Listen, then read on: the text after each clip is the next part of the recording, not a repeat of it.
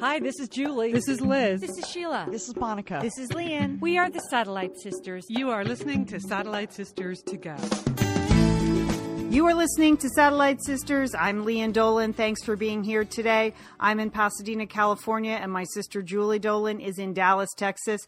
Good morning, Julie. Good morning, Leanne. I'm so psyched. I'm sitting here looking at my Powerball tickets for Wednesday. And when I win, it's going to be $868 million lump sum. What do you think? Yeah. Have you worked it out? Like, what are you going to do with the people in the family that are going to come to you with money? Have you thought that through? Yes, actually I have. And I find it very enjoyable to think about, like, you know, how much money I'm going to give you, Liz, Sheila, Monica, the whole crew, you know? Is there a sliding scale at any point? Well, I wondered about that. I thought, should I give it out even Steven to all my siblings? Right. Or should I give it out in terms of, like, who has the greatest need? I don't know, Leanne. I'm going back and forth on that. Yeah, but I have it all worked out by Wednesday night. Don't worry. I think, you should talk to a financial advisor. So I've been pondering the same questions. Is it everyone over 18 that gets money? What about cousins? What about cousins of cousins? Oh, yeah. How far does it go? Could really get expensive. Could really eat into your $1 billion winning. I'm going to get my tickets today. I have a secret place where there's never any line. So that's where I'm going. But we do have a full show today. We have a regular Tuesday Satellite Sisters podcast happening. Now, Julie, one of the things you and Liz talked about on Sunday was just how many TV shows we had to watch to recap this week. Yes, because all of a sudden we have two ongoing recaps that are clashing. It's clash of the TV shows, and we are committed to both the recaps. So if you are listening to this Tuesday podcast, at the end of this podcast, you will hear the Downton Abbey recap.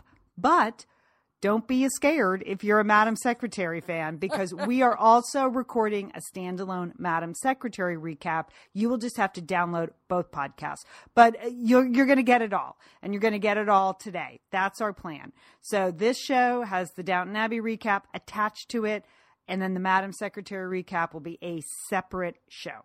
And that's how, the Satellite Sisters, we're nimble, we're quick, we're just adapting to the changing environment.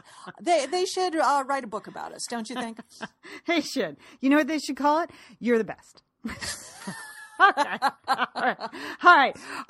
Unbelievably, both Julie and I are going through similar processes at home. We are both moving. Julie is moving herself, and I am moving my older son out. We're going to talk about that. You saw the movie Carol. I'm very curious to hear your impressions of that. Also, stories about women's friendships when they're in disrepair, how you can repair them. Julie, there are a couple apps that are out there. I don't understand why on earth you would ever use them. We're going to talk about that. Only a couple, Leanne? Okay. But yeah. I want to hear what your top few are. Sports Roundup. Got a little sports in the news today. And, of course, the sad passing of David Bowie we're going to talk about. Yeah. But, so, Julie, you are moving. I know. Details? This is nearly 2 years, Leanne, since my husband and I sold our house. We were looking to downsize, right size, whatever you call it. We wanted a smaller, easier lifestyle footprint. And I didn't, when we sold our house, I didn't think it was going to be that hard. I had no idea. But we have been on a quest for 2 years to find sort of an empty nester place. And here's what you need to know, Lee. We've looked at everything. We looked at apartments. We looked at townhouses. We looked at single-story houses. We even went to retirement or like senior living. You did? Oh yeah, Lee, and we did everything. Oh, I didn't know that. Oh yeah. But I mean, they say it's for the active 50-year-olds. I didn't see any active 50-year-olds there. I did not.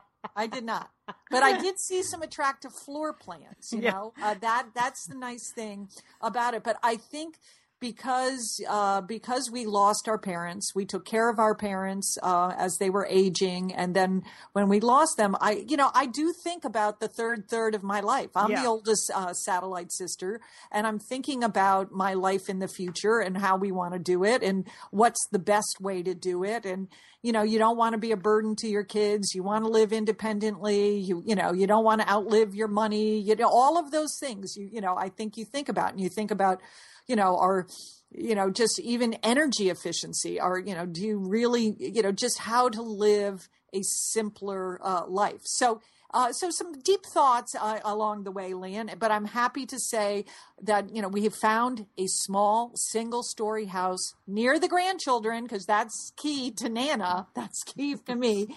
But key to them. Yes. Key yes, to their whole Dan. operation. I am a linchpin to a lot of their operation. I say that in the most humble terms, but without Nana, there'd be some more difficulties. We also wanted to be in a walkable neighborhood. We wanted to be able to walk to services, because jokingly, but sooner or later, my son's going to take away my car keys. I know that. I think in your case, it might be sooner. I knew you were going to make a crack about my driving. I knew it. My sisters might take away my car keys. So we wanted the law. I mean, the law might step in. So we wanted to be in a walkable neighborhood. So all of these ingredients, were hard to put together, but so we didn't achieve, like perfection, but we got pretty close, Lian. And I'm happy to say over the next week or so, we are moving into our new digs, and I'm very excited, and I'm really looking forward to this. I think this is going to be, a great new adventure, but at the same time, in a very familiar place. So sounds fantastic. Well, yeah. Just to playing the role of mom, I know you told me your decorating scheme is blue and white. So now I have been resisting sending you all the blue and white decorating spreads I see in magazines. Blue and white is in this year, Jules. So you're in. You got it. Okay. You're in one more fantastic thing. shape. I know if you are in real estate development, there are a lot of baby boomers that are going to be going through the same quest that my husband and I went through to find like a smaller footprint. And those 3-story townhouses that you're building for baby boomers, those aren't going to work because there's too many stairs. I don't get that, but that's what you see a lot of. So, they're trying to jam as many units as they can onto the square footage they have. Right. Speaking as someone who's married to someone in real estate, he doesn't build those; he appraises them. But and all those staircases eat up your square footage. Yeah, all right. They seem a lot smaller than they are on print because of all those staircases. I'm with you. Single story. Single story. So there's a trend. Okay, I know nothing about real estate. I've proven that over the years. Yes, but there is a gap for for baby boomers that are going to be retiring, downsizing. They don't want 3 stories, okay? And they don't want to live in the active community. That's, the senior community. Darn it. I was looking forward to checking out those active communities. There's not that much activity out there. That's what I figured out. Right. Okay. Well, we are doing the same thing at our house because we are moving our older son out. Those of you who have been following along my 2.5-year quest, my older son he's 20, be 21 in June. He took a gap year and then he ended up going to a school near us, college near us that does not have dorms. And so long story short, he's been living with us for 2.5 sort of extra years, I think of it. It's been 2.5 years since he's graduated from high school, and he has been. But how long does it feel, Lian? In real years, how they have dog years and everything.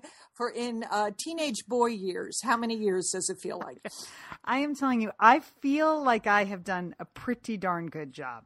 Like we have reached some sort of equilibrium in terms of allowing him to come and go as he pleases, to not ask too many questions, to live a life of a college student, even though he's living at home. And at the same time, like this weekend, I thought I was going to kill him. And is this what happens in the wild when you're young or ready to move out? Does the mother bear finally go, you are driving me nuts. You just got to get out of this den. I mean, I thought there are all sorts of new regulations in place for mortgages. So our closing, we bought a condo. Our closing has taken like 12 days longer than we thought it was going to take. And it's about 12 days too many. Like, I mean, it's unbelievable. So you're going to petition Congress because there are all kinds of families that are going to be exploding because of this additional time required by the new mortgages. I mean, after 2.5 years, you wouldn't think 12 days would matter. But I am telling you, this weekend, I was like, my God, I have a few more hours left. So if all goes well, he moves in tomorrow. But that's exciting. Yeah, it is exciting. It's exciting for him. It's a new phase for me. But I am telling you, I know all my friends have experienced this as their kids have gone to college. Like those last 2 weeks before they go to college are terrible. Or all my friends who were so happy to have them home at Christmas break are like, when are they going back to college? Because now they're losing their minds. And that's it. They don't think about a lot of other people besides themselves, the 20-year-old, do they? No, it is their period of independence. And they're really focused a lot on themselves. Really focused on themselves. Yes. So we're going to get him out of there. My husband has used it as an opportunity to do what he loves best, which is just move all the same pieces of furniture around in our house over and over again. So I wanted to kill him maybe this on weekend, his next too. business trip in Dallas, he could just swing by my new Oh, place. he'll be there next week. He's coming by. He'll be there the first week you're in the house. Okay. Do you need good. any So I'll have some books? furniture moving. We're going to save some for your husband. He loves it. Oh, he was driving me crazy too. Oh my gosh, because he's doing a ton of business trips over the next 6 weeks. He's like, we just have to get everything done like this hour. So anyway, I think we'll all be happier when this is all over. It's been kind of a long, stressful 45 days, but we're doing it. And hopefully, as I keep saying to people, well, now he won't come back. Like, this is a permanent move. It's not, there's not going to be the return to the nest at any point in the foreseeable future. So there's something about that. Does he have laundry facilities? He does. Yeah. So he won't be bringing his laundry either. No. Okay, good, Lian. Good. No. Good. And in fact, I thought actually I might suggest he just not come home for the first month, even though he's living like a mile away. Is that hard? You're going to miss him, Lian. I will. We have a nice relationship. That's what I mean. Like, we have, surprisingly, because he's in a creative field, he seeks my advice a lot on stuff. I've helped his friends with scripts and things like that. Like, we're okay, except the nuts and bolts stuff, the mess and the dishes and the lights turned on, 24/7. That kind of stuff is now driving me crazy. Well, so maybe he'll invite you over to his pad. Okay, who knows? Well, I said, if you want housewarming gifts, you have to throw a housewarming party. People aren't just going to show up with toasters because they like you. He was like, oh, okay. So we're on that. But that's it. So we're on the move here at Satellite Sisters, always on the move. But what sad news this week about David Bowie. What a surprise, Julie, when you woke up yesterday morning and you heard that David Bowie had died from cancer. What did you think? I didn't. My first thought was, how could he, how could that be? I don't think of him as being old enough or, I just, I had no idea he had been sick or been battling cancer. So yeah, I mean, the night before the attention had been on the Golden Globes. Right. Then just because of the contribution that he has made as an artist, yeah, you don't even want to talk about the Golden Globes, right. Because of David Bowie. Now, right. I know that you in particular, really, you were a big fan. I was a big fan of David Bowie's. I was, coming of age in the 80s when he had a couple of big albums, and I went to see him several times. When I first came to college, I went to his show in Anaheim, the Sirius Moonlight Tour. So it's funny because I'm working on a third novel, and there's a storyline in my book which has to do with the intersection of art and music. I don't want to tell you more than that, but it's sort of rock and roll meets art. And so I was looking at some point a couple months ago, I got to a spot where I needed a rock and roll reference. And I thought about that Sirius Moonlight Tour, and it was sort of perfect for what I was trying to capture with this idea of a complete artist, somebody who thought through every single piece of his or her, artistic expression. And I think that was David Bowie. Not only was he the songwriter, he was an incredible performer. I remember that tour with the lights it was an astonishing stadium show. It was visually beautiful in a way now that we can sort of take for granted with all the Cirque du Soleil shows. But he was one of the first people doing stuff like that. The costumes were beautiful. Right. He had a tremendous impact on fashion. Yeah. And, he himself was a visual artist, and just he seemed like an all-around interesting and interested guy. And so when I was looking for a reference point in my novel, I used David Bowie, and I used that tour. And so one of the great parts about being a writer is sometimes when you're writing and, you got to stop and do a little research. And it was just fun to relive. I was going through all the images from that tour and other older Bowie images and playlists and tour dates and recalling what that was like. But it was the idea that I was looking for a complete artist, and there's him, and then there's just a big drop to the next few people. Maybe Prince. I mean, Prince would be on that list. I thought about the Talking Heads. When they were in their heyday, they had a very strong artistic vibe. David Byrne, but not in any way to compete with David Bowie. And then just extraordinary pictures that came out yesterday from Iman, her last, his beautiful fashion model wife, who herself was smart and well-read and did so much good in the world and really called attention to all different kinds of social issues. And she had extraordinary pictures of him just from his 69th birthday on Friday. Did you see those shots? I did. Unbelievable. So very, very sad, and only 69. So young, right? Very so young. And, it's amazing how many other artists have come out and said what a huge influence David Bowie was on them. From all different kinds of genres of music and of art and of film, that he was, he really was an inspiration for so many people, a true original, sort of happy to be an original. He made it okay to be different, and in a way that really inspired a lot of people. And that's great. Yeah, that is true, Julie. I mean, he opened your mind. Yeah.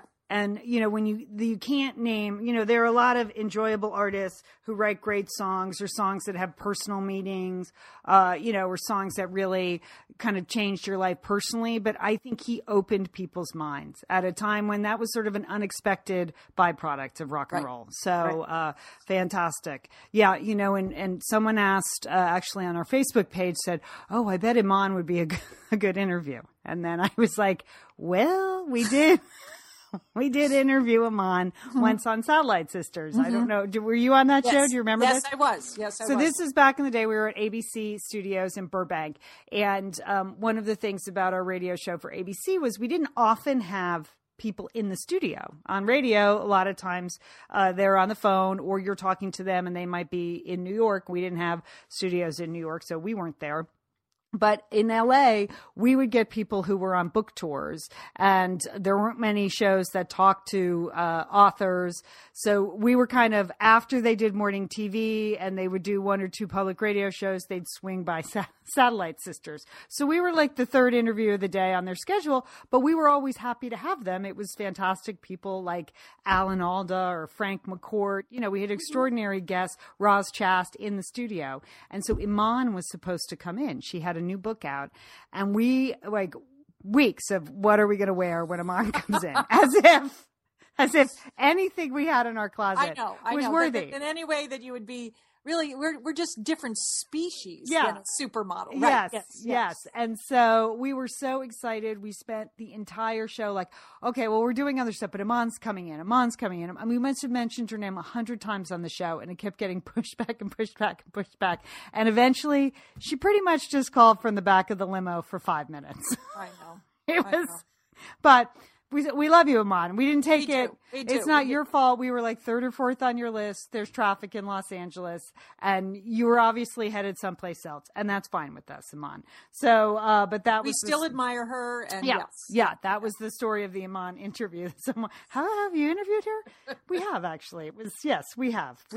But very sad news. But it is extraordinary when something like that happens. How you get all those crowd recollections. I do think that's an interesting part of social media, reading people, the song that meant the most to them, or the concert they saw, or, how David Bowie changed their life. I do enjoy that aspect of social media when something like this happens, particularly with someone like David Bowie, because you can't argue. He was clearly just a stand-up guy and an all-around artist, and people admired him. So, Okay, we will miss him. We will miss him. Rest in peace. Yes, yes.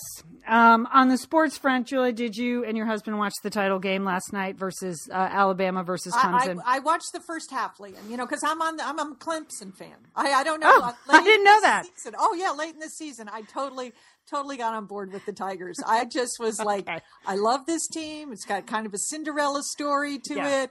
I think their defense has been playing just awesome all season. So I was super psyched at the end of the first half. Then I fell asleep. Yeah. So, okay. Well, these games are on too late for the East Coast and Central United States. Okay, I don't know how you do it. I honestly, at 9:00 last night here, the game is still going on. It's a fantastic game. I was, one of the few games I watched the whole game this season.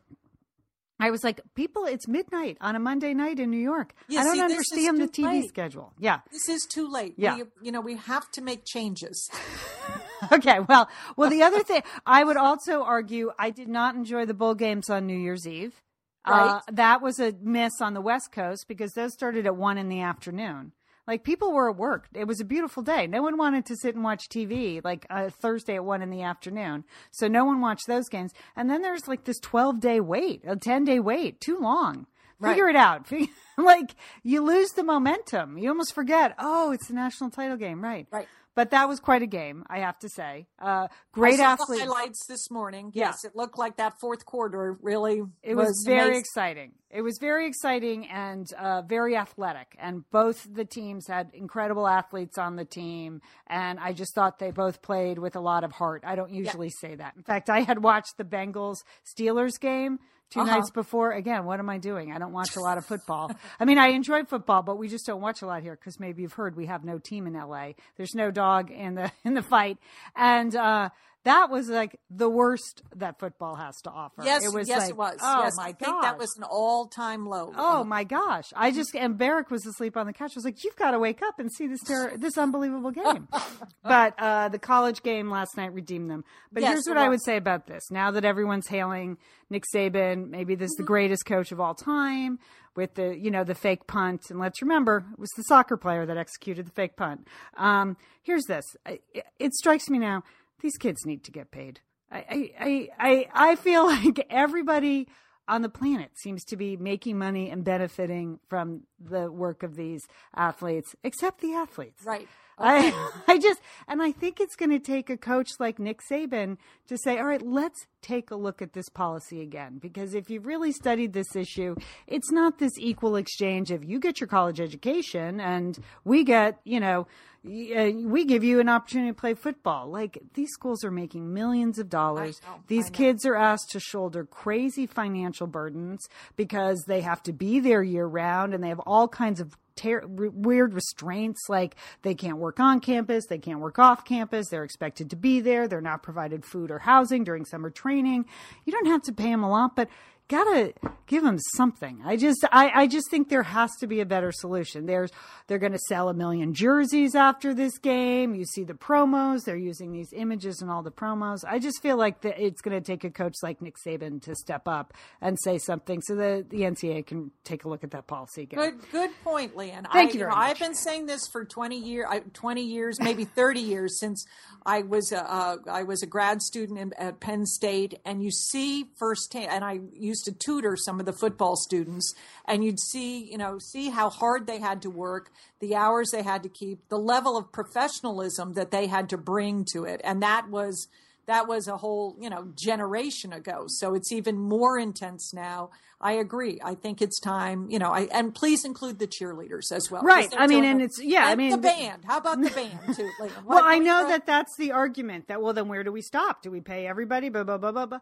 Well, that's not a good enough argument anymore. Just figure, and it's not even really pay. It's like stipends. It's like, give them something. I mean, pay in a university, they offer research and teaching assistantships, stipends to various students. They should do the same in the sports area. But if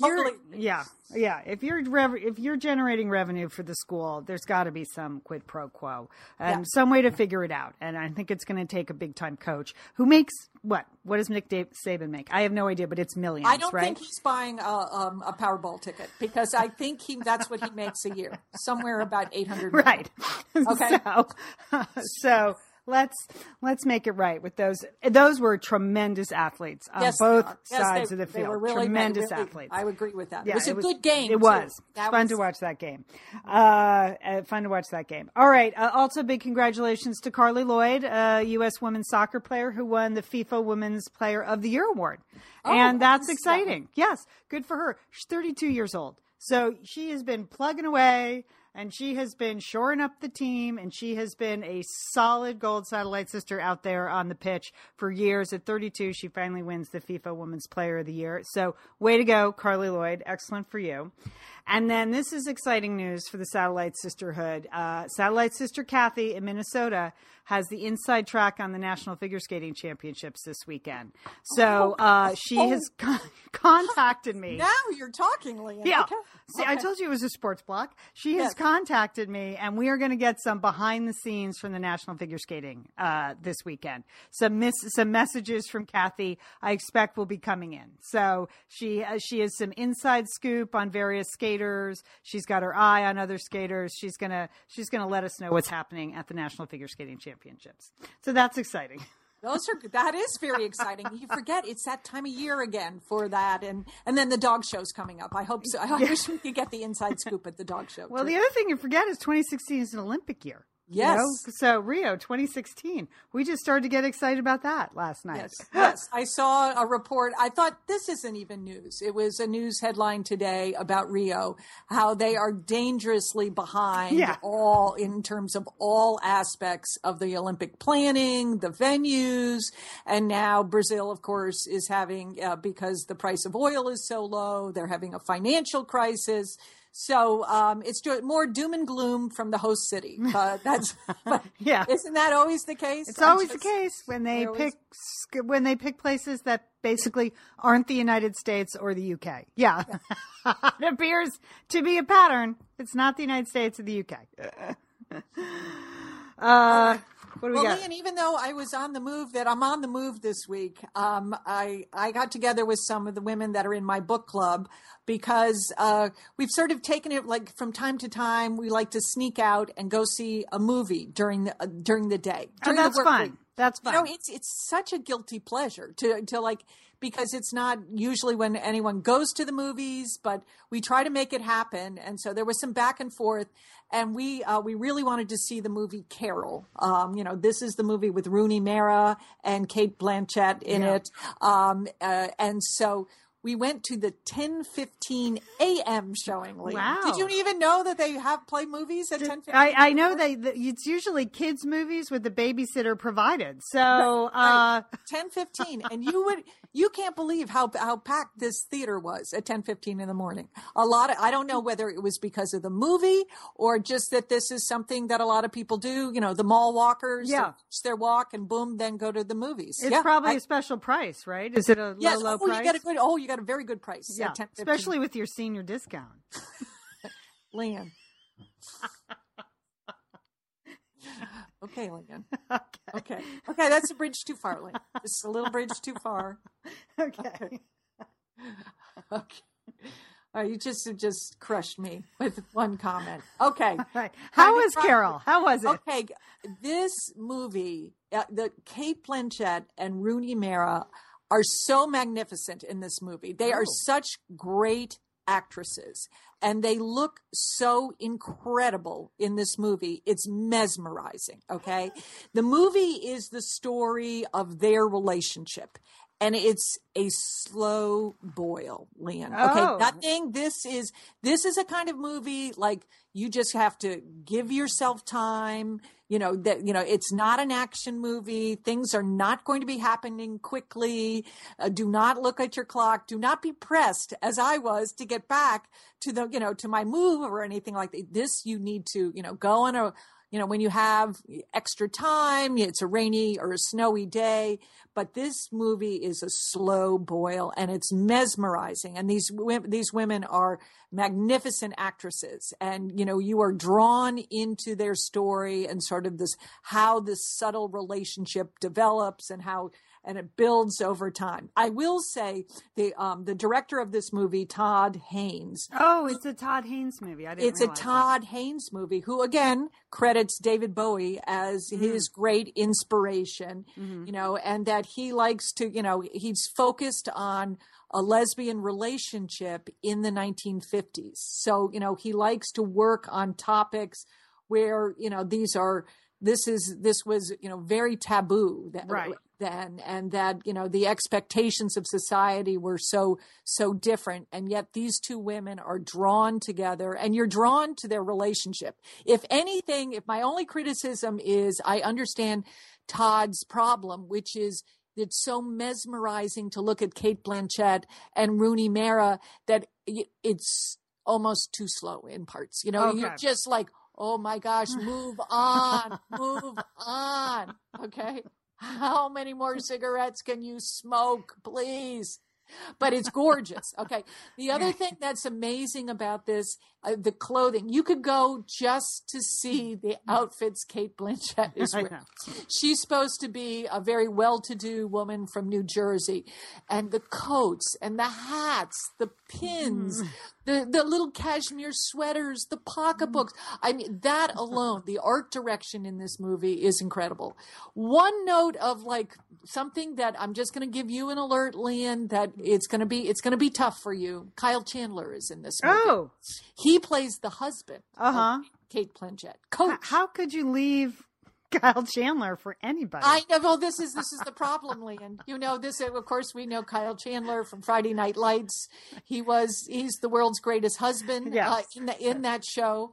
Okay, and so that's a little casting problem that I had with it. Even though he's very, he does an excellent job acting, he'll always be Coach in my mind. Like, Coach, what are you doing? Put that blue windbreaker on and get back to the field. Kate, you're married to Coach. You got a big house in New Jersey. What could be better? Well, apparently Rooney Mara could be better. So, it's an amazing, touching movie. I really liked it. Although it is, it's long.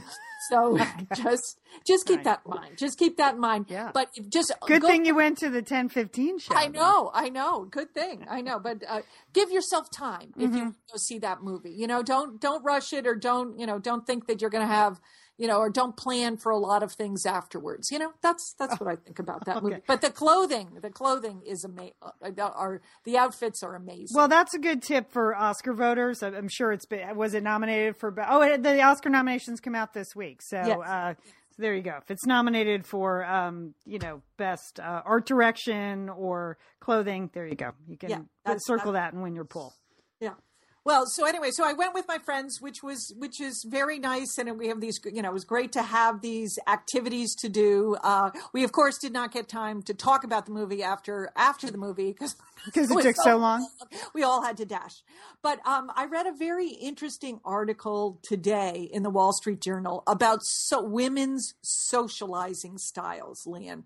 And it is something that really struck home with me because I think at times I get this right, but at other times I know I have gotten this wrong. And that, one of the underlining premises of this article was that female conflicts arise because of different socializing styles.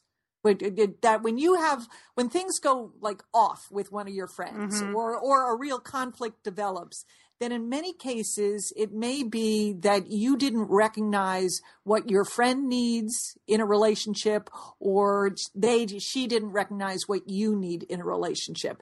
And they talk about two basic socializing styles. One is called the one-on-one, the intimate style. These are focusers. Do you have friends like that? Yes. That they don't want to be in a big party or a crowd.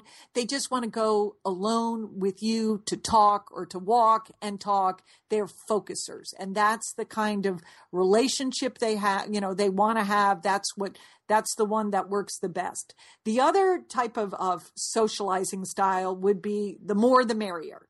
The diffusers. That they want to include more people, that they feel very comfortable in a bigger group of people, and one is not better than the other. And obviously at times you want one more than the other, but it's in relationships. If you have a friend who is a focuser, and you keep inviting her to coffee with a bunch of other people or over to your house with a bunch of people, that's a unsatisfying relationship for them. You have to, and I feel like at times this has happened to me where sometimes I do like the more the merrier. I want to include people. I don't want to leave anyone out. And I feel at times when I do that, I'm not providing enough attention to my friends who may be more focusers in terms of things. Okay. Have you ever thought about that? No. I mean, No. I definitely have friends now. I've never thought about it consciously, but now that you say that, I definitely have friends that are just better one-on-one. There's no, or just prefer it one-on-one. And it's always surprising to me when I see them in a group that they're clearly out of their element. You're like, oh, this is just not their thing. So right. I definitely have that. And but I didn't think, I mean, that sounds exhausting to try to monitor all your It's friendships not like that. Well, but if you're missing stuff with your friends, Yeah. but you have to. I think it's thoughtful. I think it's Yes. thought provoking. It's not exhausting. Okay. You can do this. You can just think as you're when you're the next time you're going to get together with a friend, to just take a moment to say, what would What would you prefer? What would you prefer? she prefer? Yeah. And in turn, she should be thinking about what you would prefer. I mean, do you see yourself more as a focuser or a diffuser, Lian? Or do you know? I know, because I think there can be gray areas too. I think I'm both. I don't mind either setting. Yeah. I don't mind either setting. Yeah. I find that I like to be in groups and not be the center of attention. And I enjoy going out and just because I do a lot of talking for my professional life. Right. Sometimes when I go out with a big group, I'm just so relieved to have someone else talk. Yeah. Does that make sense? I like to listen. That makes total I like to have other people take the stage and listen. Yeah. With my friends, I'm really always happy to sort of just be there, and that's fine. And then, but I don't talk to people all day, so you know what I mean. I work alone, so Right. I'm happy to get out either one on one or do anything. I'm just happy to be included. That's right. To have any friends, I agree with that, Lian. But it's just I had never heard the term of focusers versus diffusers, and I had never really thought about that. And I feel like it's sometimes I get that right in terms of, what's the best setting. Yeah. And other times there's room for improvement. It's just something to think about, Lian. And Thank you, thought Julie. it was interesting. And I thought in particular, it impacts female relationships. And so there you have it. Because men just don't care. Is that Men don't have friends, Lian. okay? They're not using their friends, and we need these friends, because also indicated in the article, last point, is that scientists believe these attachments you make, these friends that you have, that is an evolutionary process that developed in order to survive, and that we as a human race would have perished without our ability to attach and make friends with other people. Oh. And I think about that right now. I mean, we all need to attach and help each other, probably now more than ever, in order to survive. So just keep that in mind. All right. That's all. Good. All right. Our article in the paper today about, what's happening in the tech world and new apps that are showing up here. And is there still venture capital money to develop this new technology, which that's talk about something I don't care about. It would be venture capital money. But so they were listing a couple of apps new to Los Angeles. All right. Here's one. This sounds just pathetic to me. This is like, what? Who needs this? Okay. It's called Hooch. Okay. It's a subscription cocktail service. Uh-huh. Okay. Hooch expects you to pay $9.99 a month to get one free drink each day at any of several bars in Los Angeles. Like, what? Do you need a subscription service for a cocktail? That seems like so many extra steps. Can you just go into a bar and get a cocktail? And do you need a cocktail every day? Those are solid questions, Leah. Okay. I just understand. So you're like driving down the freeway, and then you just use your cell phone, which you're not supposed to do while you're driving. Yeah. You tap on this app, and you pick out your I don't know, a your bar that is part of slow this. gin fizz, right? Yeah. That's you want your slow. Yeah. Your slow gin fizz, and And then it will just pop up where bars can do this? Yes. Right? Yeah. Which bars subscribe to the, pay into this service or whatever, and you can go get your free cocktail. So I guess if you really did want a craft cocktail every night of the week, paying $9.99 a month is a bargain. But right. I don't know. It just seems like a lot of extra work. Couldn't you just... Okay. All right. Here's another service I don't understand. And I know it's because I enjoy two things, going to the grocery store and cooking. But yes. I don't understand these meal companies like Blue Apron and Plated. And I think those sound fantastic. But you do? Why don't you understand? Well, and here's one called Gobble, which is a new one that just launched here in Los Angeles. So you get a kit of ingredients to prepare a meal in about 10 minutes using just a single pan. Okay. And sometimes the meals take up to 30 minutes to cook, and reviewers find them tasty, but it's generally, guess what, a lot more expensive than a supermarket bill. I think part of cooking, the fun of it is like going to the grocery store, looking at what you're going to cook, and then coming home. It just seems a very expensive way to eat, is to have someone deliver food in a box and you cook it. Yeah, I think there's a lot of waste in terms of the box and the packaging. Yeah. But and the energy to get there. If you're single or if you're empty nesters or, you cook for a family, Lynn. You cook for teenage boys that consume large amounts of food. Yeah. But you will get to a point in your life where, it's just you and your husband. Okay. And so to buy like a whole head of cauliflower, then you're like into cauliflower for a week, Lynn. That's all you're going to be eating. I think these provide interest. You get to eat different types of vegetables in small. The portion control is good, and the quantity is good, Leanne. That's what I think is good. I don't get it. I think there's a value in going to the grocery store and buying your own food. I mean, I cooked for myself as a single girl a long time ago, and no, I sort of understand it. It's just very expensive. Yes, well, it's a very expensive way to like eat and cook. I'm not sure you learn a lot about cooking if that's your goal. If someone hands you a box of ingredients and you don't prep anything, I don't get it. I don't get it. All right, I think we'll revisit this, Liam, when your lifestyle changes. It's never going to change to the point where I can't figure out what to do with the head of cauliflower. It's not going to change to that point. Liam, my point wasn't that. It's just that you have to eat cauliflower for the week because you're not going to eat a whole head. I don't think. We love it. Okay, go ahead. Eat cauliflower all week, Liam. Knock yourself out. It's being difficult. Okay. All right. This one is, this is just a terrifying thought. Okay. The one secret to our success, people often ask, how is it possible that you satellite sisters, you work together and you don't want to kill each other? And we have always maintained that we can do this because we never share hotel rooms. And there is now an app called the Winston Club based in Seattle, where you get to share fancy hotel rooms on the cheap because it pairs you with someone looking for similar accommodations. Meaning you're sharing your hotel room with a total freaking stranger. Okay, I'd rather stay with Sheila than a stranger. What? Oh my gosh. All right. Well, another one. I know this is all part of this. It's the obvious next step in the shared economy that you would just want to share a hotel room with a stranger. Yeah. Who could murderize you in the middle of the night. I mean, you're at minimum. Right. I mean, what the? Okay. We're going to follow up on that one, Liam, because it'll be on the front page of the paper next week when someone gets murderized in a hotel room, in a very good hotel that they could not have afforded to stay in on their own. But look, you can stay with an axe murderer, and it's cheaper. Okay. I'm not a fan of the shared economy. I just want my own economy. Yeah, you want your own economy, your own cauliflower. Fine, Liam.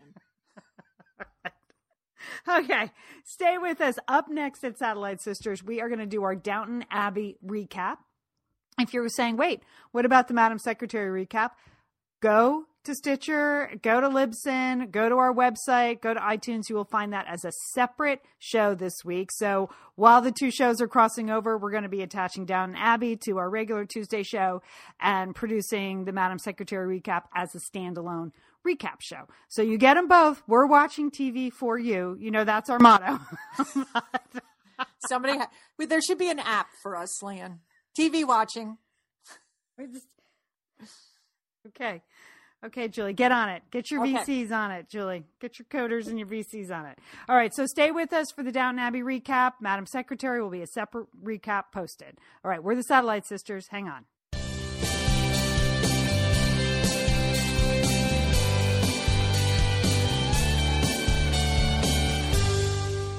We're the Satellite Sisters. Thanks for joining us today. I'm Leanne Dolan in Pasadena, California. I'm here with my sister Julie Dolan in Dallas, Texas. And Julie, I thought this week's episode of Downton Abbey was very satisfying, mainly because the clothes were off the charts this week, I thought. The 20s have been very, very good to the women of Downton Abbey. Don't you think? Lan, I'm going to take it up. I'm going to drop the waists. I'm going to put on skinny little necklaces. I want some of those shoes, and I want big gloves, too. All right, this is the final season of Downton Abbey. We are recapping each show. So this is season 6, episode 2. And Julie, new drinking game. If you're watching Downton Abbey and you want to play a drinking game, I want you to take a shot of brandy or restorative broth every time someone utters the word change. Okay? Because if you were playing this week, you would have been 3 sheets to the wind by the time that crazy pig farmer wife kidnapped little Marigold. They said change 6 times in this episode. 6 times the word change was used. Okay, we get it. We get it, Downton Abbey. We're following along. We're awake. Although Lady Cora is not, we are wide awake watching Downton Abbey. Holy cow, Lady Cora. All right, we're going to get to her. Here's the theme for the show. This is how I saw it. Boss ladies, secret babies, ungrateful servants, and Bridezilla. I know, Liam, never saw that coming. No, totally did not see that coming. All right, let's break these down one theme at a time. All right, let's go first with the boss ladies. Okay, in this episode, Julie, we have Mary showing pigs and Edith hired a pig. Is that essentially what's happened? Yes, I think that's correct, Leah. I think that's correct. Okay. Come on, we can just back up. I have to say, the opening scenes where there was just that flurry of service, I found it so thrilling. There were teapots, there were coffee pots, people were ironing newspapers, there was fluffing, there was adjusting. It was thrilling. It's hard to imagine that kind of service, but it's all going to change, as you said, Lynn. Change. Take a shot, Julie. Take a shot. It's all going to change. It's all going to change. All right, so we had the boss ladies, we had Mary showing the pigs, and Edith with her pig editor.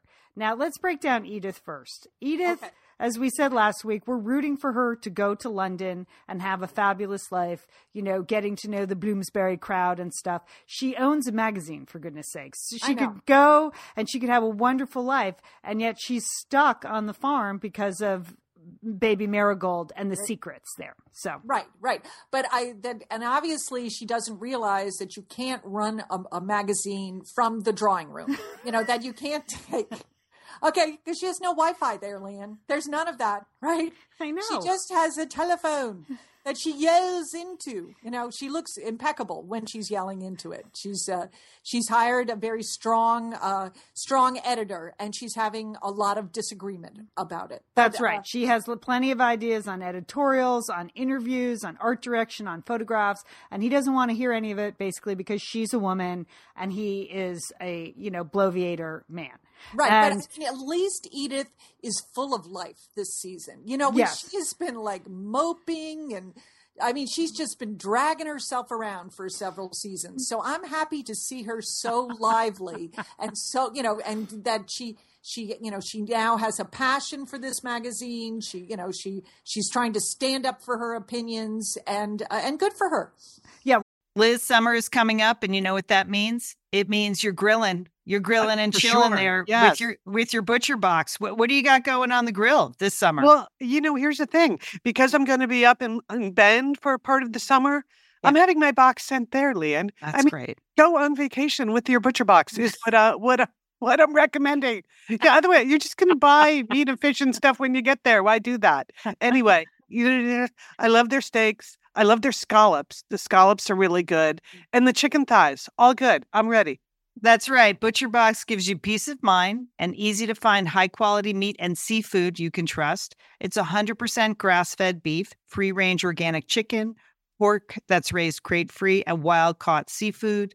No antibiotics or added hormones. And as Liz said, delivered right to your doorstep. And you can customize that delivery plan, Liz, right? Because it can go wherever you want it to go, whenever you want it to go. If you want to delay it a week, speed it up a week, you just go to your ButcherBox account and you can make that all happen. It's so easy to manage online. Yeah. And if you're like Liz, you can take your ButcherBox on vacation, which is... That's nice. That's nice. Nice to have something familiar there.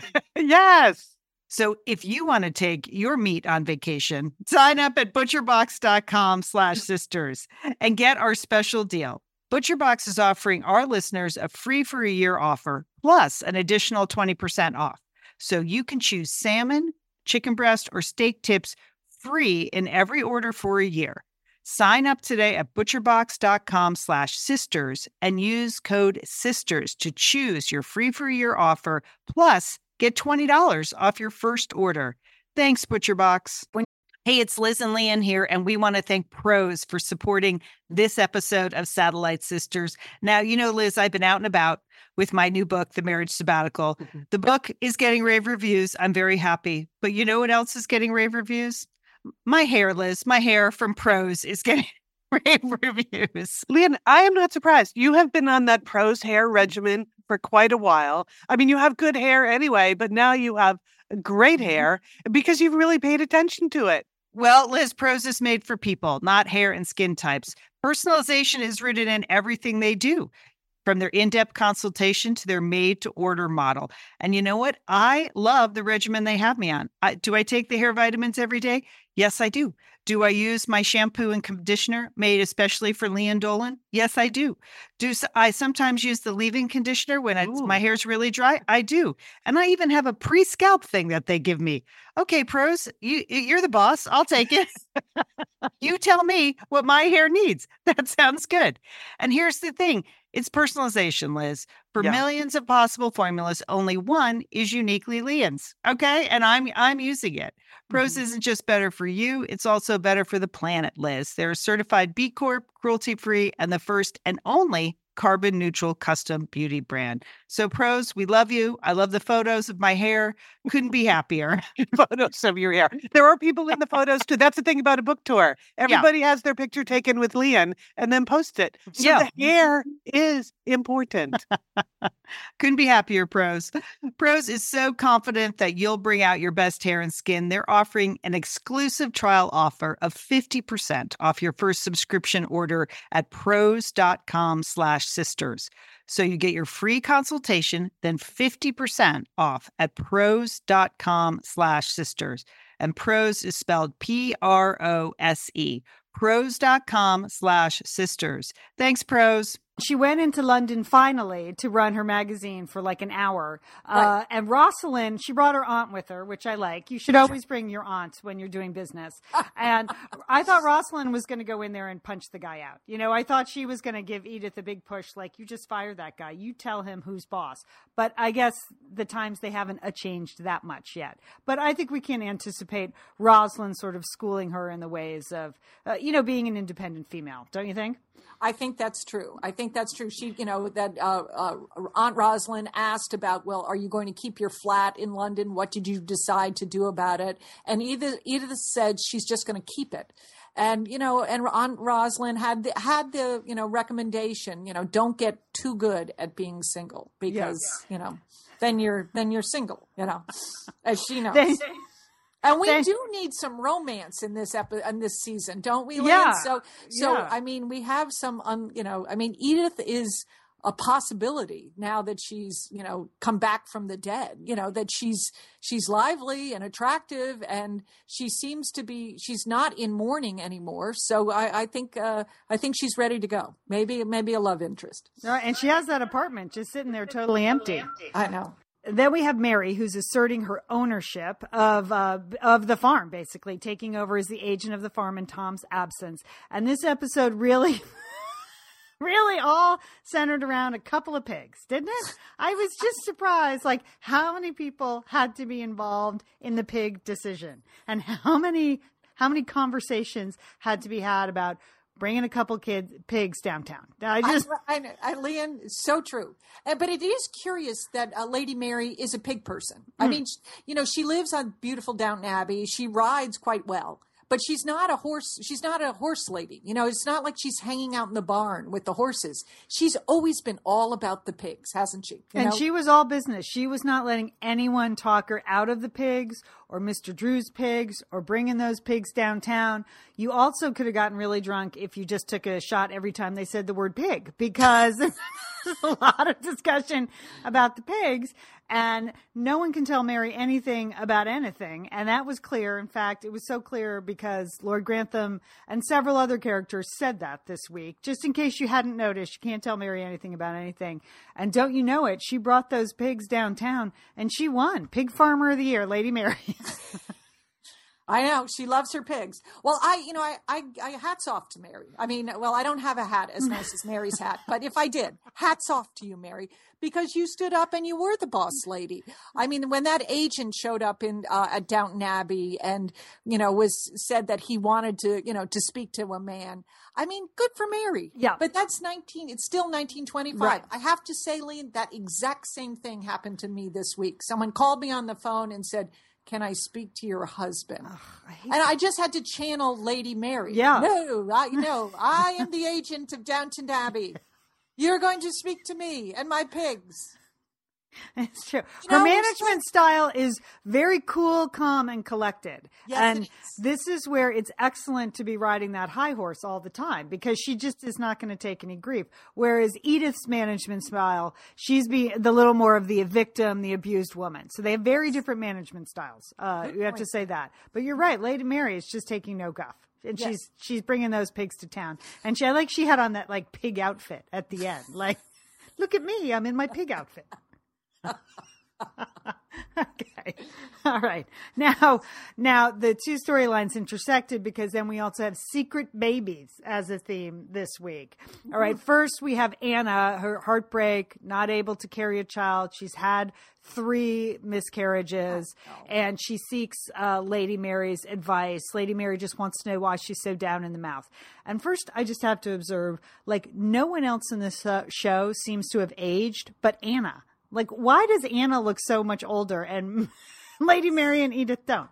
It's the makeup person was let's just put all the powder on Anna. I don't understand. I know. Well, she's had more misery in one life than anyone should have. And that she has been through so much, and now she has the stress of trying to have a baby with the murderer. With the murderer. Okay. It is. That is, you would age too, Liam, if that was, if Mr. Bates was your husband, you had to go home with him at night. Oh, yeah. So, but yes, I know Mary, but again, she just is taking charge. She wants to help Anna. Anna has helped her. And I love the reference to the thingamajig. Did you? I wrote it down. That fearful Dutch thingamajig. Yes. And if you don't know what we're talking about, we're not going to explain it on this Downton Abbey. You're just going to have to Google fearful Dutch thingamajig and see what we're talking about. So Anna has been there for Mary. So I'm glad that Mary had the answer. Mary is very modern. She believes in science and the advancement in medicine. And she believes that you just don't sit there and mope like her sister Edith, that you do things, right? You get out there, you do things. So Anna has some hope now that there's a simple procedure should she get pregnant again with the murderer's baby, that maybe the doctor can save the baby. Of course, she's not going to tell Mr. Bates, because that's worked really well in the past. Not telling him things. Yeah, that's secrets. Been a good strategy for her. That's good. Yes. So, okay. And then Marigold, secret baby number 2 this week on the show. Now, as you know, Marigold is Edith's child. She was raised by agreement for the first couple of years by the Drews, the pig farmers down the road. The pig farmer with whom Edith kind of had a little thing there for a while. Uh-huh. So Mrs. Drew, already not her biggest fan. And then Edith dumps her baby there and then says, "Oh, never mind. I want the baby back." And so she goes to get the baby back. and raise Marigold at Downton Abbey, but tell everybody like in town knows it's Edith's baby except Mary. So Mary's the last. Yes, she's the last person to know. The pigs know. The pigs know that Marigold is not Mrs. Drew's baby. Yes. And so in this episode, Edith has to go have her 1-hour business meeting in London. And Mary says, well, let's take the kids. They're actually going to go on an outing with the children, which was shocking. Just to see. It was shocking. I mean, I was just thinking they're battling to get baby Marigold back. And then how much time does Edith spend? Just that English upper crust mothering style is just so great. Just run through the drawing room, get a hug, and then go on. That's it. Okay, we're good for the week. Yeah, they don't even know if they can take Marigold to see the pigs. They have to check with Nanny because, I don't know, she might have another busy schedule. And then Cora, the grandmother, well, as we know, as we determined last week, she's on Dilaudid again this season or something. She doesn't even know who that child is, basically. So, well, but I mean, why don't they speak up? I mean, it's obvious they wanted this relationship to develop, the scene to develop. Yep. But honestly, why didn't Lady Cora say something like, well, let's go into town and have a cup of tea or go see horses instead of pigs? I mean, what's up with this? They're all terrified of Mary this season. She has come into her own. They're terrified of her. They think she's going to turn the secret baby information on Edith, as if she could belittle Edith anymore, as if she could make Edith feel more inferior than she already does. So this, of course, triggers, lovely Farmer Drew's wife into becoming crazy pig lady farmer wife. So take one look at Marigold, and this foster mother is not over the baby that was taken from her. That seemed to be an extreme position, but, it did work with the storyline. And you could tell the minute you saw those crazy eyes on Mrs. Drew that, it was going to get muddy in the pig pen, wasn't it? Yes, it was, Liam. So yes, it was. But I had a great deal of sympathy for Mr. Drew and Mrs. Drew. I mean, they're just trying to raise their pigs. They didn't ask for any of this trouble. And, there's Lord Grantham. He marches down to Mr. Drew's house and suggests that he should leave, or move on when Mr. Drew's family has lived on that farm for over 100 years. They were trying to get on with things. And then, so it was very unfortunate what happened. Well, I think the lesson is don't get involved with rich people. I think that's the lesson. I am writing that down. Stick with the pigs. All right. Yeah. Don't get involved with the rich guy's daughter, Mr. Drew. It wasn't all that innocent, remember?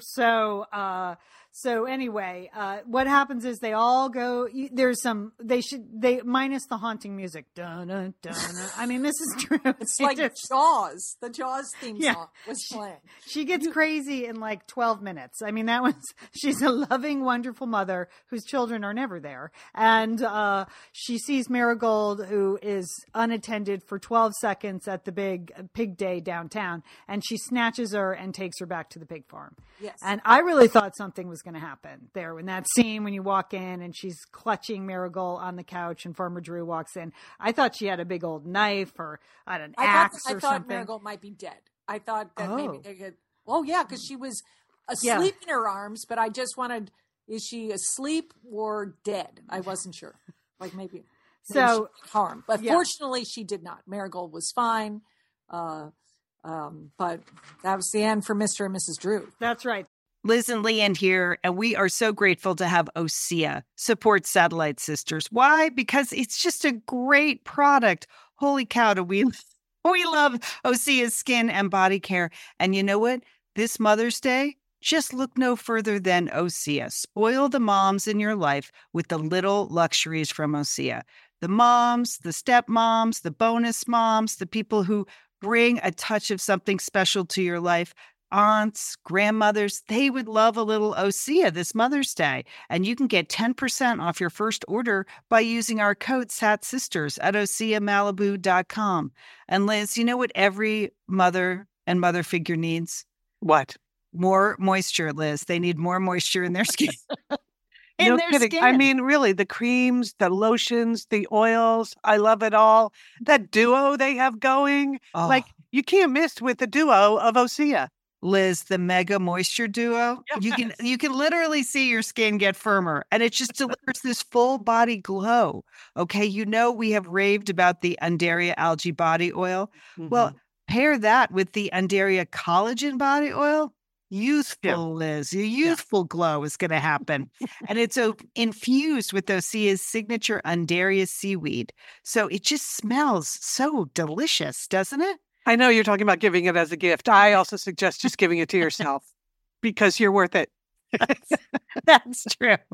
That is absolutely true. Okay, that Moisture Duo I mentioned too is a great value because you can save 16% plus the extra 10% with our code SAD Sisters. So this is it. This is a win-win-win Mother's Day gift. Spoil the moms in your life with clean vegan skincare and body care from Osea. Get 10% off your first order site-wide with the code SAT Sisters at OseaMalibu.com. And you get free samples in every order and free shipping on orders over $60. Osea is spelled O-S-E-A. So head on over to OseaMalibu.com and use code SATSisters for 10% off. Thanks, Osea. Liz, you know we love talking about FrameBridge, don't we? We do. Because there are just so many fun things to frame, Lian, aren't there? Right. Anything. You can just upload a digital photo from your phone and they can print it and frame it. And that is a gift right there, a gift people would love getting. But Liz, you recently had quite an exciting FrameBridge experience. Would you like to share? Would you like to? I talked about how when we were at the Bruce Springsteen concert, I was with our brother Dick, his wife Susan, his two kids, and one of the roadies threw us the set list at the end of the show, which was amazing. To get the actual set list for the actual concert in Los Angeles. And we're like, oh, yeah, any day now, that's going to be in a place of honor in their home. Sure enough, Lian, they have already FrameBridged it and sent it to us with a picture. So I'll be in Bend next week, so I'll get to see it. But it's just excellent use of the FrameBridge resources, the Bruce Springsteen set list. Fantastic. And this is gift giving season. So if you have a graduation coming up, a wedding, a shower, Mother's Day, Father's Day, look around. I'm sure you have something fun you can frame, and FrameBridge can do it for you. It's easy and it's affordable to frame just about anything. You get fair and transparent upfront pricing based on the size of your item. There's a great selection of frames. And as we've said in the past, fast service, free shipping, great for gifts. And guess what? Liz, not many things in life give you a happiness guarantee, but FrameBridge does. If you're not 100% happy with your piece, they will make it right. So if this sounds like... You're going to be happy, okay? That's just the Satellite Sisters promise. You're going to be out. You're going to be happy you did it. See why FrameBridge has been trusted to frame over 2 million pieces. Visit framebridge.com or see a local FrameBridge store to get started and custom frame just about anything, like a Bruce Springsteen set list. That's framebridge.com. Thanks, FrameBridge. They're being kicked off their farm, and I think we pretty much know who's going to get moved in there, don't we? Because now we're up to the theme of ungrateful servants. Daisy's father-in-law. Don't you think Daisy's father-in-law is going to waltz right into the Drew's pig farm? I hope so. That would be perfect. Yeah. That's a neat little bow that they could tie right there. That would go well. So Daisy is trying to save her father-in-law, who's being booted from, the farm that he's been on for decades. She had an altercation at an auction with the new farm owner, and she wants to repair the damage she's done. So she seeks Cora's help. Now, this storyline takes like 20 conversations to play out, because first she has to ask the lady's maid, and then the lady's maid has to ask Cora, and then finally Daisy can ask Cora. And I honestly expected Cora to say, "I'm sorry, I can't help. I'm too stoned." I mean... you thought that's what the dialogue was. She was like cross-stitching, and she had to stop to talk because, I don't know, that would have been too much multitasking to like. She was like Marie Antoinette in that room. Everything in that room was embroidered, Lian. The curtains, her outfit, the cross-stitching, the rug, the lamps, everything was embroidered. She was like, she was fading into the embroidery. That's and it was like, oh, I would love to help you, but I can't possibly think of what I could do because of the opium I've just smoked. I mean, it's just... And then she gets the slightest hint of a smile, and Daisy's like, "Oh, I think you can fix it." And, it turns out that I believe that the kidnapping of Baby Marigold was just what the doctor ordered, and that Daisy's father-in-law, and that's a very sweet relationship she has with her father-in-law. We'll move back in there. Don't you think? Yes. Okay, that's good. I'm all for that, Lian. And I also see a romance blooming between the father-in-law and Mrs. Patmore. That's a possibility. Yeah. I mean, I think they were doing some dancing together in the last episode. Yeah. So that's good. And Mrs. Patmore, she's all about the new and the now and the future. She was using jarred horseradish for one of the meals. That's pretty modern, right? First of all, horseradish is the best. And so you have to respect her abilities as a cook to recognize how delicious horseradish is on sandwiches. Did you hear her say, "I'm going to put it on sandwiches"? Yes. I mean, it is the best. It was a small detail, and I'm glad you picked up on it too. Fantastic. I did like the line that Farmer Drew said, "We have been here since before Waterloo." Yeah. I feel like that's just an all-purpose line you can use anywhere. If you're standing in line somewhere, my God, we have been here since before Waterloo. You try that. You try that at Safeway this week. I bet many Downton Abbey fans will turn around and know what you're talking about. Okay. And if you wear some large pig boots, I think you could really pull it off, Lian. All right. I can't even go into the Thomas tries to get a new job, because hasn't he been trying to leave Downton Abbey for 6 seasons? Isn't that? Yeah, hasn't he been worried about his job for 6 years? And at one point, didn't he leave? I mean, what is he doing? Just leave already, Thomas. I just, when I was watching this episode, I was like, why are we trying to create any kind of sympathy for Thomas? Why do we care where he goes or what he's doing, or the fact that everyone's being mean to him now at Downton Abbey? Because he's been awful. Yeah. He's been awful. He's been involved in lying and trickery, and he's tried bribery, conniving. Yeah. He's been bad. So, but I can't understand why we're supposed to develop some sympathy for him. But it is the year of mercy, Liam. I want you to keep your heart open to Thomas. Okay? Thank you, Julie. Okay, that's what I think. All right. And then finally, Bridezilla. So Mrs. Hughes just gets all up in Mr. Carson's grill about Lady Mary and having the wedding at Downton. Uh-huh. And I don't blame her. She said she did not want to be a servant on her wedding day. And at first, it's the very ungracious offer from Lord Grantham. "Oh, we'll decorate the servants' hall." The servants' hall.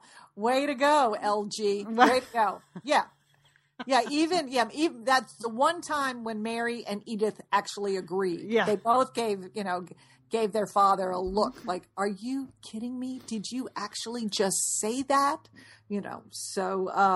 And then then Lady Mary decides, no, we'll have it here in the grand hall, and it will be wonderful. And even though Mrs. Hughes clearly doesn't want to do it there, Lady Mary is going to convince her. And Carson is powerless in front of Lady Mary. And Mrs. Hughes is onto that too. So what do you think? Well, who do you think is going to win this battle, Jill? Yeah, I mean, this is really about this. Mrs. Hughes has a steely will about her, and that she has...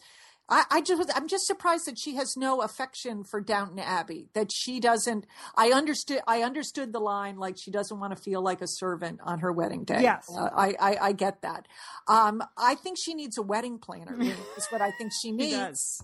But I mean, the one moment when they... If only Lady Cora wasn't stoned, maybe she could help her.